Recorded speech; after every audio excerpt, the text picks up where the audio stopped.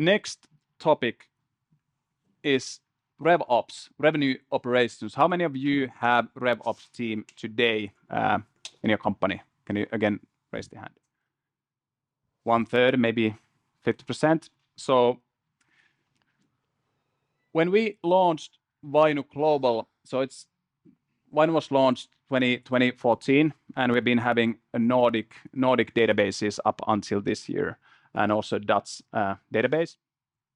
And then we decided that we also want to have a global product, so we started building it already a few years ago. I've been a product manager for that.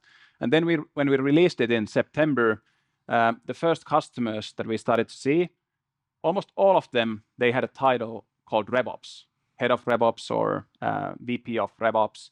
And then obviously what we did, we decided to interview lots of them so that we understand the buyer persona and all that. So in the past 60 days, I've been lucky to conduct more than 50 interviews with RevOps people. And I think there's a couple of interesting things happening, and this applies to all SaaS companies. Of course, if you decide to build a function like RevOps, but especially if you build go-to-market technology, I think RevOps will be the new buying center you're selling to. Awesome slide. Got some credit from Kave regarding the design, so don't focus on that. Urban. We haven't raised lots of money, so we're bootstrapped, and you can see it in the slide. But I think this is my take on the history of ops. So first, you didn't have anything. You just have some people selling, maybe a few CS people, somebody doing marketing, and maybe a finance guy. But then I think sales ops is the first one you launch. Typically, it's the salesperson who is really good at using CRM. At some point, somebody decides that, hey, Jim is so great updating the CRM. He needs to have that role so that he's keeping everybody accountable. And then you have sales ops. I think at the same time, the one who's good with Excel, let's say he's Ludwig. Ludwig could be the one that he starts doing lots of finance ops, right? And then you suddenly have finance ops or whatever the name is. Then at some point you realize that you actually do already marketing ops. So maybe you have a growth marketeer who is analyzing conversions and maybe using tools like Supermetrics, and they're analyzing how things are going, and they build stuff themselves. And then you have marketing ops. My experience is that CS is the last one. And then you have, for example, someone in CS. Typically, they look at sales and they're like, hey, why is sales and new business having so many great insights all the time? We need analytics as well. And then it's typically a person with strong results in CS who's very systematic, and then that person gets promoted to be CS ops. And I think many companies are actually today here. And I just interviewed Tony, who's from Denmark, CEO of Growblocks. I think he had a term for this setup, and it's siloed ops or silo ops. So you have all the ops, but they're not one team. So sales ops is helping new business, and Ludwig is helping finance, and then CS ops is helping CS, and they're all a little bit siloed. But I think there will be a RevOps team where they combine all these ops people under one team. And then they will, of course, focus on new business, CS, marketing, and finance. And it seems that when it comes to responsibilities, they focus on processes and playbooks, obviously. So go-to-market processes and playbooks, and not only go-to-market, but the whole customer journey. Then they play a super important role deciding what technology and tools are in use. They often are also the main users for those technologies, especially when it comes to go-to-market technologies. And that's already a big thing for many of us if we sell that type of tools and technologies. They also work a lot with data. And I think when I've been interviewing VP RevOps people, there are some that have a sales background. So some individuals are the ones that used to be head of sales ops, then they get promoted to be head of RevOps. But there's also lots of people with very different background. Some people, they join from consulting companies. Maybe they've been at McKinsey and Bain and these places. Some of them have a very strong data background. And I'm not saying that there's a better background to have or profile, but I've seen lots of very successful ones with quite different backgrounds. So it's not always that you're first account executive and then sales ops and then RevOps. They also focus on metrics and integrations. Sometimes they maybe 10% of these individuals, they report to CFO, which might be a little bit surprising. I think most often they report to Chief Revenue Officer and sometimes directly to CEO. The US companies spoke with QuotaPath. There are only 80 people at the moment, but they have 4 people in RevOps.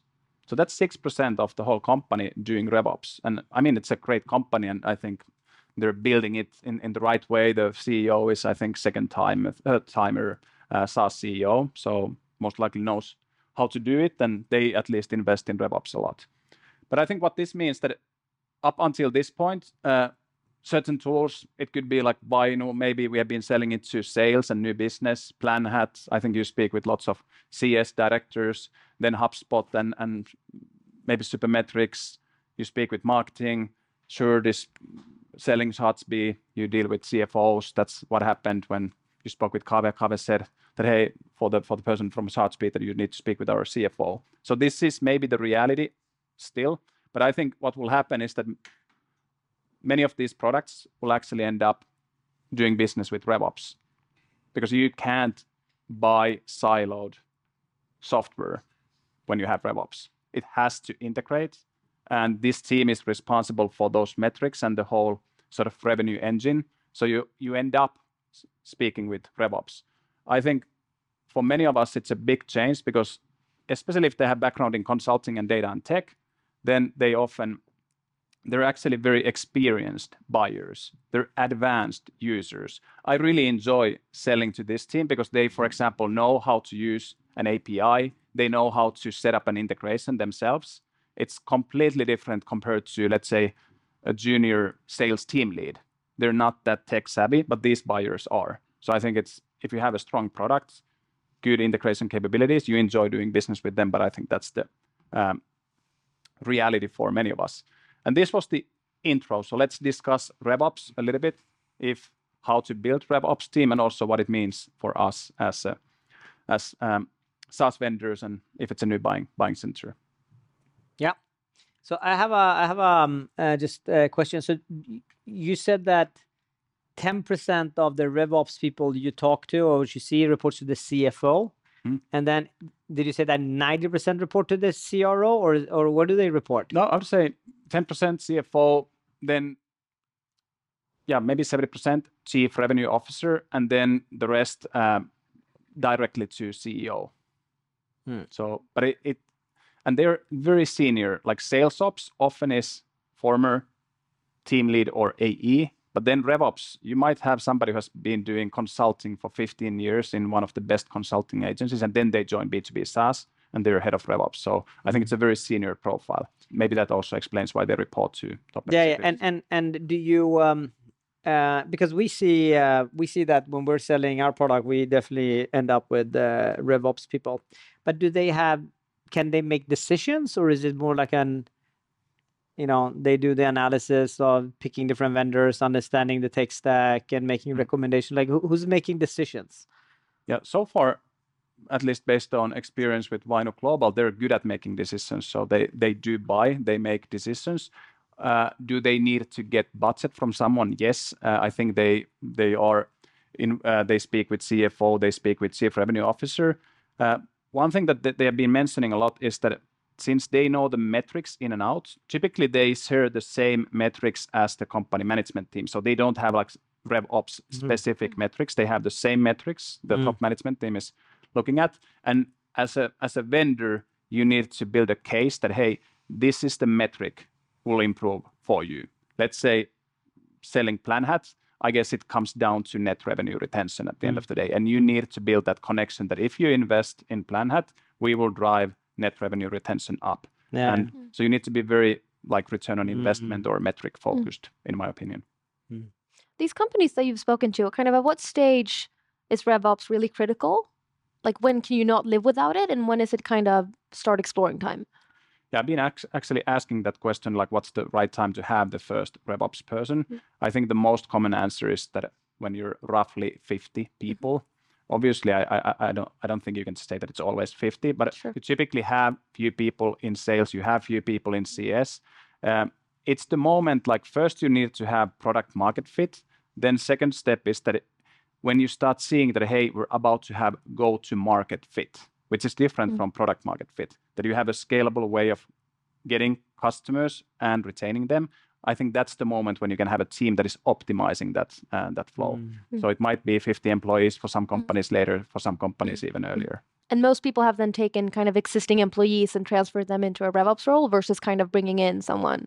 Yeah, definitely more external hires than compared to sales ops, because I think sales ops, the first sales ops is always a successful AE or team lead or somebody who's good at using CRM and likes that stuff a lot, sales ops. But I think RevOps, they actually, these companies at least, have been looking outside quite a bit. Okay, cool. And Maxine, at your portfolio companies, do you guys, do you see a lot of RevOps people? No, not yet. Yeah. I mean, I think it's definitely not in Europe. I think we're seeing it in the US, but not in Europe as much. We're seeing, like, obviously everyone has a chief revenue officer now, but I think the RevOps team, they're still siloed. And then they might work as RevOps in reality, but it's not defined. So I think it's super interesting to see that it's like, if you can do it much earlier and kind of set the stage, you're going to get so much more out of it. Yeah. I think. What are some of the kind of the mistakes and the pitfalls that you've picked up on from the interviews?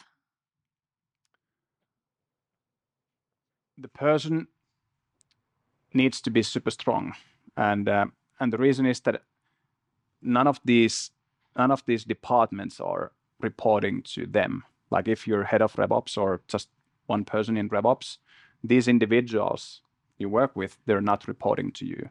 So the question is, how can you make an impact, even though they're not directly reporting to you? And that also means that the person needs to know business in and out, also needs to earn the credibility in the eyes of these individuals. We have lots of sales ops and RevOps people out there that people don't take seriously. It's like, this person is just the one who tells me to update my HubSpot at the end of the day, like no business value. But I think if you can showcase that, hey, I'm building a revenue engine, and if you follow the playbook, if you follow the methodology, if you implement the tools that we're doing, we will make you more successful. So I think the pitfall is that, are you capable of making an impact without having direct reports?